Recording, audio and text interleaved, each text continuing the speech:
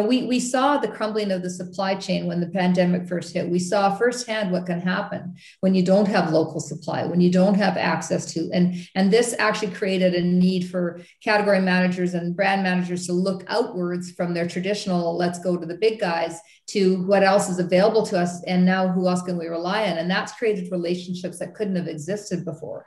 So in some respects, the pandemic has opened up our eyes to the need to support and help that supply chain be more robust in Canada. It's going to take some time, but it's going to happen.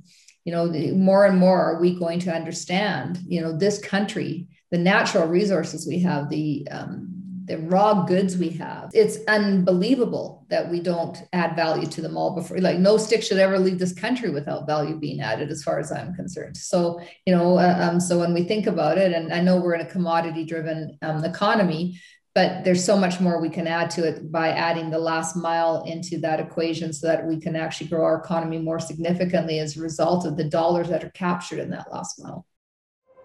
You have been listening to the Business of Retail podcast, an unflinching strategic alternative to the conventional industry discourse.